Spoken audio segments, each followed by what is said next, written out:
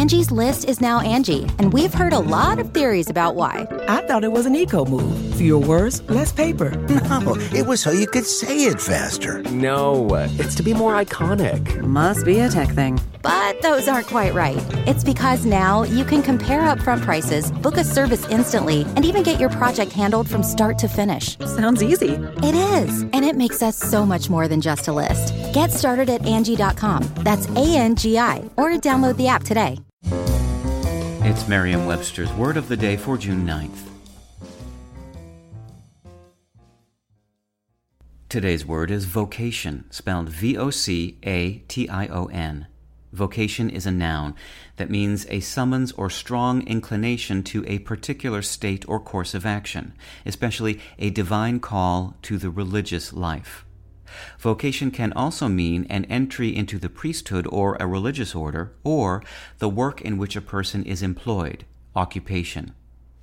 Vocation can also mean the person's engaged in a particular occupation or the special function of an individual or group. Here's the word used in The New Statesman, quoting Barbara Kingsolver. "The superpower I've always wished for is invisibility, and I chose my vocation accordingly. A novelist gets 140,000 words per one tiny author photo. That's a visibility ratio I can live with."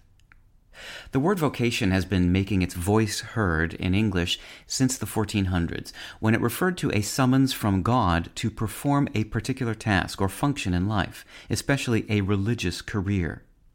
It should come as no surprise, then, that the word is a descendant of the Latin word vocatio, meaning summons. Vocatio, in turn, comes from vocare, meaning to call, which itself is from vox, meaning voice. Vocation also has a secular position in the English language as a word for the strong desire to do a certain kind of work or the work itself, much like the words calling or occupation. With your Word of the Day, I'm Peter Sokolowski. Visit Merriam-Webster.com today for definitions, wordplay, and trending word lookups.